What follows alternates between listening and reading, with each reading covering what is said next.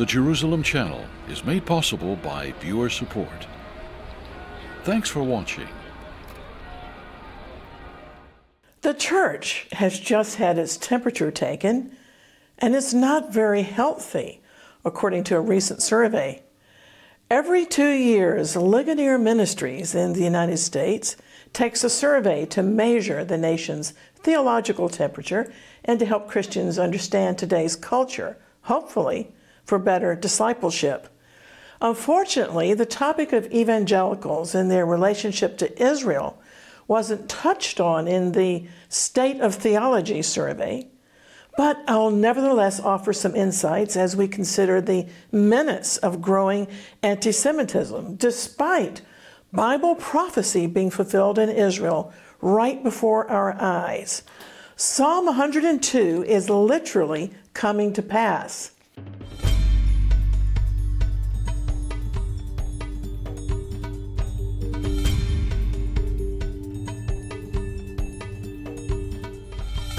Shalom, I'm Christine Darg.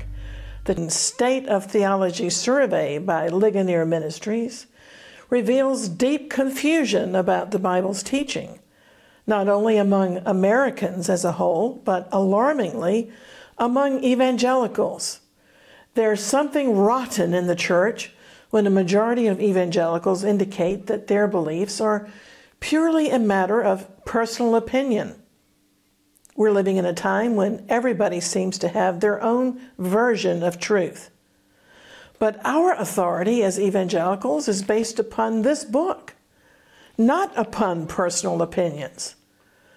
The survey's results show the urgent need for sound biblical teaching. Society today simply doesn't understand the holiness of God, the reality of sin, and the branch of theology that deals with the nature and person of Jesus. And one thing that concerns me about the survey is that the church's relationship to Israel is overlooked. Israelology is such an important topic, especially since the nation of Israel is being regathered at this time, and according to Bible prophecy right before our eyes. Yet the survey did not address evangelicals' views concerning Israel and the dangerous rise of anti-Semitism. I'll address these topics, but first, let's look at some results of the State of Theology survey. Evangelicals who were surveyed expressed some views contrary to the teachings of the Bible. For example, although evangelicals believe that Jesus died on the cross for our salvation, many don't fully understand the gravity of sin and the holiness of God. To the statement, everyone sins a little, but most people are good by nature, more than half of evangelicals agreed to that. But the notion that people are basically good at heart flatly contradicts the Bible. And if I asked you to quote a verse that contradicts this common belief that people are basically good, could you quote an appropriate Bible verse? Well, how about Jeremiah 17:9, which informs us that the heart is deceitful above all things and desperately wicked. Who can know it? Also, another key passage is found in Romans chapter 3, verses 10 to 12, as it is written. And here Paul's quoting Psalm 14 and Ecclesiastes 7:20. There's no one righteous, not even one. There's no one who understands. There's no one who seeks God. For all have turned away. They have together become worthless. There's no one who does good, not even one, this passage says. So you see, the problem of spiritual heart disease is why the gospel was necessary in the first place. Because none of us is inherently good, and we need God's solution to sin. We're all, every single one of us, in need of the Savior, and there are no exceptions on earth. Even if a man or a woman dressed up in holy robes who blesses many adoring followers comes along, they still need a Savior. It's been rightly said that a church is a hospital for sinners, not a museum for saints.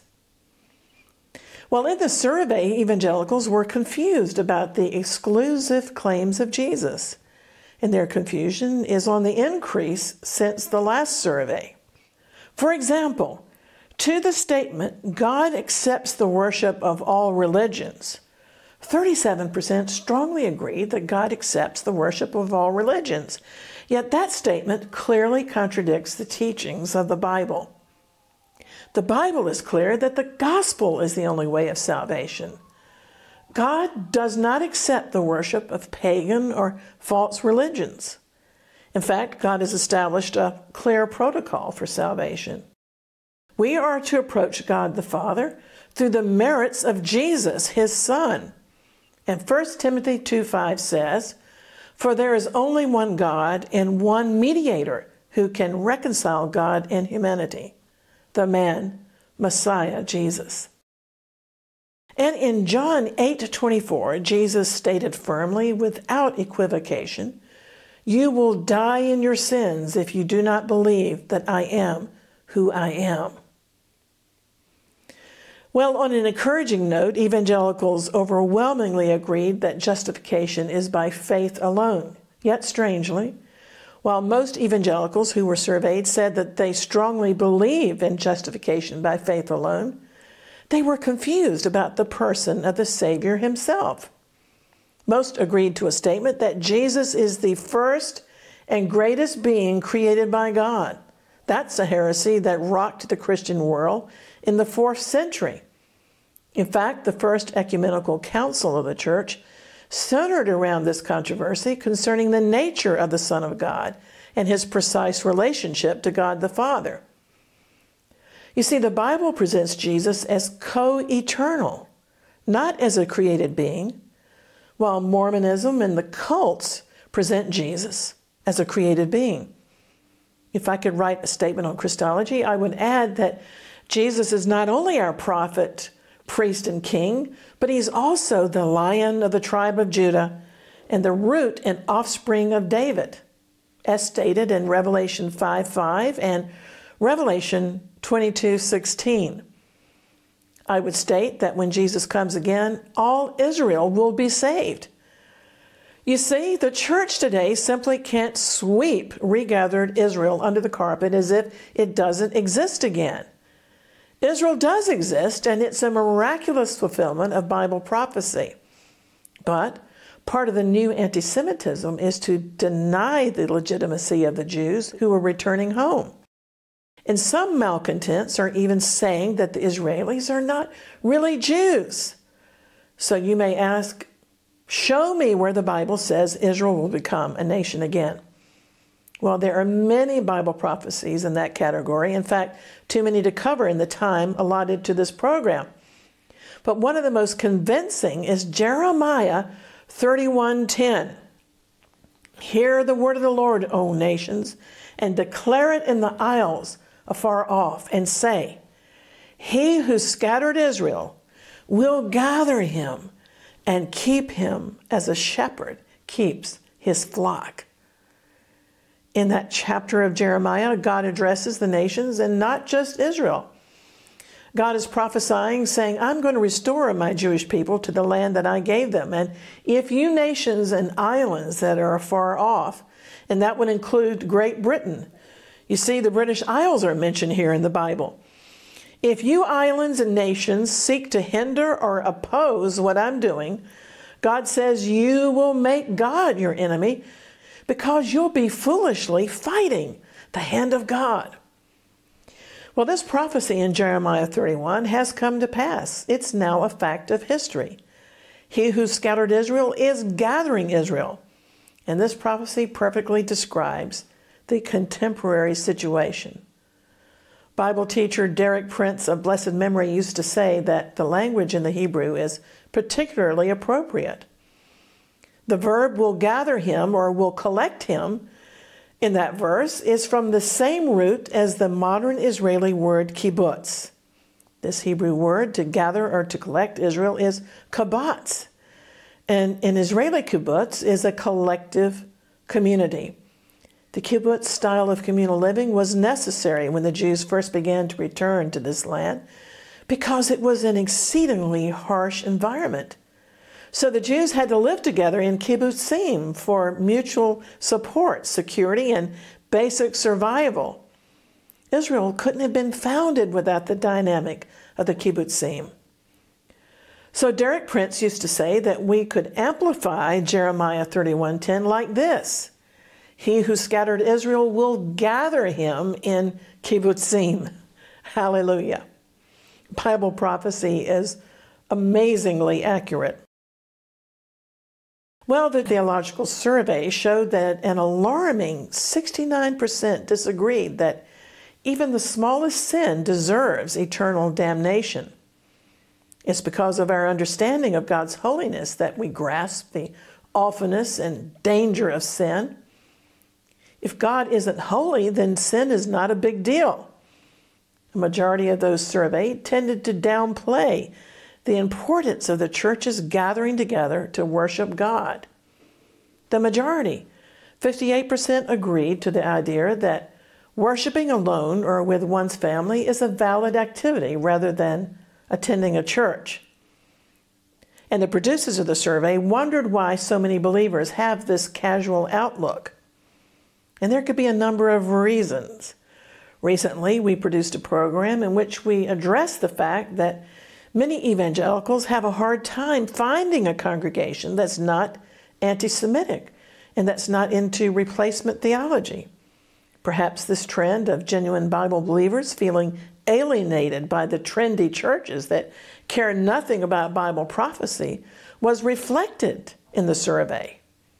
The report speculated that perhaps the reason is due to relativism, the popular idea that religious beliefs are purely personal opinions. And I would speculate, based upon personal experience and talking with other evangelicals, that not being able to find a church that properly understands the times and what God is doing to fulfill Bible prophecy and bringing Israel about again has an effect on church attendance. The bottom line is that believers must contend for the truth of the Bible when engaging with our culture. After all, our Lord believed in absolute truth, and in John 8:32, he said that truth would set people free. In only a few short decades, America's sexual ethic has changed dramatically, and it continues to move dangerously away from a Christian worldview to a secular and relativistic one. This year, for the first time in the survey, more Americans agreed than disagreed that the Bible's teaching on same-sex relationships is outdated. The 2018 results indicated strong confusion amongst millennials, those who are in the age range of 18 to 34. It'll be important to monitor these trends in future surveys because the views of the millennials will eventually shape the future, should the Lord tarry. Despite the confusion, there's been a significant change for the better amongst millennials across a range of questions when compared to previous surveys.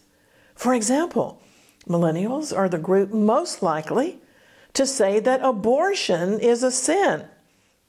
The percentage of millennials holding evangelical beliefs rose significantly to 18%. That's 4 points up from the previous survey of 2016. There was also a large increase in the percentage of millennials affirming that salvation is found in Jesus alone and that Jesus will return to judge the world. But at the same time, young adults appear to be drifting away from a biblical worldview in other topics. Millennials are most likely to agree that the Bible is not literally true. But that assertion contradicts 2 Timothy 3:16, which states that all Scripture is given by inspiration of God and is profitable for doctrine, for reproof, for correction, and for instruction in righteousness. The millennial age group also holds the most liberal views on homosexual behavior and gender identity. And this reflects the influence on people's thinking of our increasingly secular culture. To the statement, gender identity is a matter of choice, 46% of participants in the millennial age group agreed to that statement, that a person can choose their own gender identity. That belief is a radical departure from a biblical worldview. Well, the survey could send Bible believers into despair, yet I always want to emphasize that we're living in the most exciting and prophetic of times. You see, in my daily devotions, recently I was reviewing Psalm 102, a psalm that moves from despair to hope, and then even to end-time proclamations. Psalm 102 is called a prayer of an afflicted person who has grown weak and pours out a lament before the Lord. I love the Psalms because they're so real. And Psalm 102 starts out by saying, "Hear my prayer, O Lord, and let my cry come up to you. Don't hide your face from me in the day of trouble. Incline your ear to me in the day that I call, and answer me speedily." In essence, this psalm is saying that if the Lord doesn't show up, I'm going to be in big trouble. The psalmist begins moaning that all day long my enemies are taunting me, and I eat ashes as my food, and I mingle my tears in my drink because of God's great wrath. You've cast me away. And let's stop and think for a minute. When we consider the Jewish people and the awful anti-Semitism that keeps rearing its ugly head time after time in history, even to this very day, we have to reflect upon the fact that even though the Jewish people represent God, they fell into disfavor with God. God had exalted them above all nations. They were the repository of the scriptures and truth. If you wanted to know about God, you had to go to the Jewish people and to their temple at Jerusalem. But the psalmist cried in Psalm 102, "You have cast me away." And history has proven that the Jewish people were scattered from their land to the four winds, and they were hated. Anti-Semitism is still a huge problem. And today, even a mosque occupies territory where it's believed the temples of the Jews once stood. God had given them the highest place of prominence. The Jews saw the very glory of God. They were his scribes and the guardians of his law. Yet, because of their unfaithfulness, God cast them away, but only temporarily.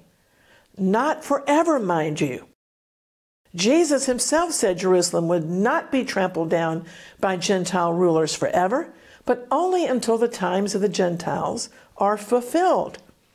That's why I often say that this world isn't going to continue forever as science fiction teaches. Science fiction is fascinating because it stretches the imagination. But the thing I have against science fiction is that it doesn't account for the sudden interruption of history. It never takes into consideration the second coming of Jesus. But I want you to know God has a calendar. God has a definite time of restoration for Israel, and that time is now. In God's calendar, there's a set time to restore Zion. The restoration of which we're eyewitnesses is a unique period of God's favor upon Zion, and it was prophesied here in Psalm 102. We're living in it now. The irony is that most of the world doesn't recognize this unique and extraordinary time. The tone of despair and rejection with which Psalm 102 opens takes a prophetic turn in verse 12. The psalmist stops moaning and suddenly extols the greatness of God. And when we stop moaning and when we start to worship and extol God, we receive revelation just like the psalmist did. And so suddenly in verse 13, the psalmist prophesies, "You will arise and have mercy on Zion, for the time to favor her. Yes, the set time has come."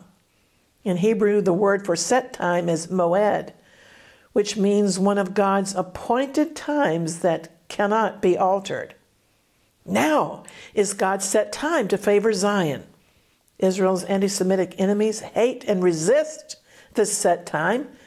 And that's just too bad, because we're living in God's unique time of grace and favor to restore Zion.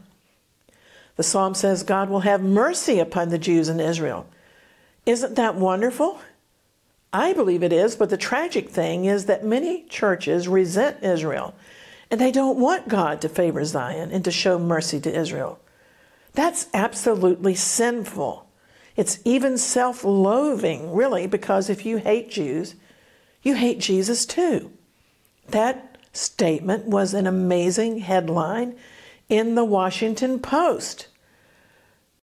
The article by Russell Moore was reprinted from his website as a sober reflection on the massacre of 11 worshipers at the Tree of Life Synagogue in Pittsburgh, Pennsylvania.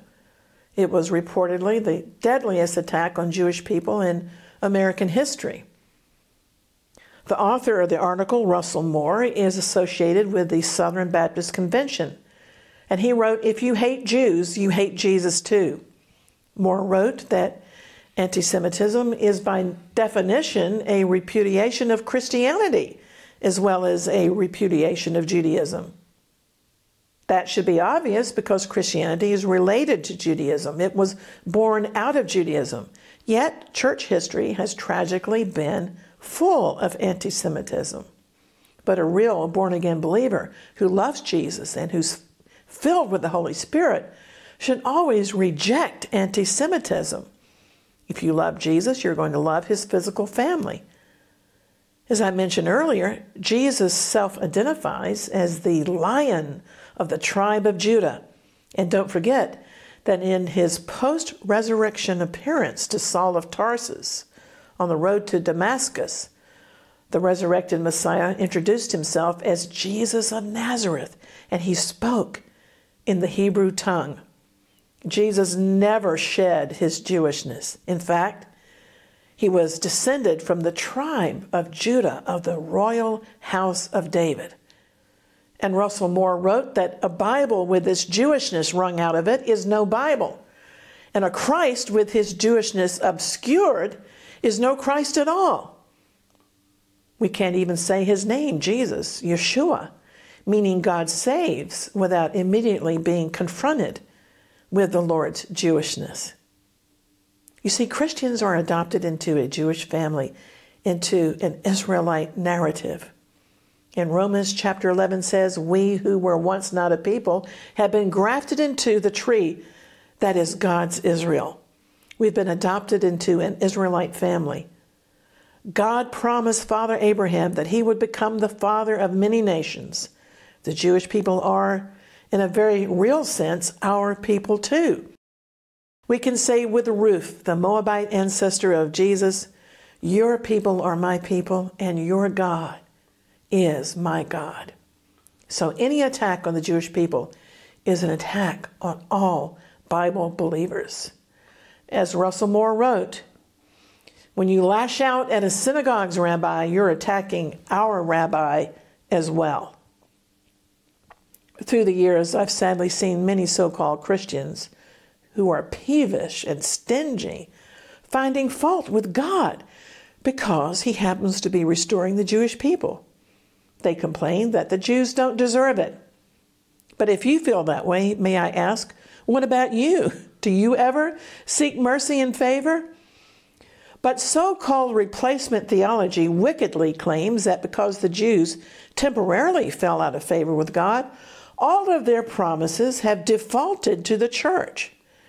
Yet, our psalm today, Psalm 102, says, "God will arise and have mercy and favor upon Zion, for the set time to favor Zion has come." The churches must fully understand the meaning of favor and mercy. It amounts to receiving what we don't deserve. And now listen to this. Psalm 102 moves on to an exciting climax in verse 16. The King James Version says, "When the Lord shall build up Zion, he shall appear in his glory." Friends, I want you to know great building programs are going on in the Holy Land all the time. because the Lord is building up Zion, and it's one of the most exciting contemporary signs that the Lord is getting ready to return to planet Earth. Verse 18 goes on to say, "This shall be written for the generation to come, that a people yet to be created may praise the Lord." Hebrew scholars say, and I looked this up, that verse 18 literally says, "This shall be written for a generation to come."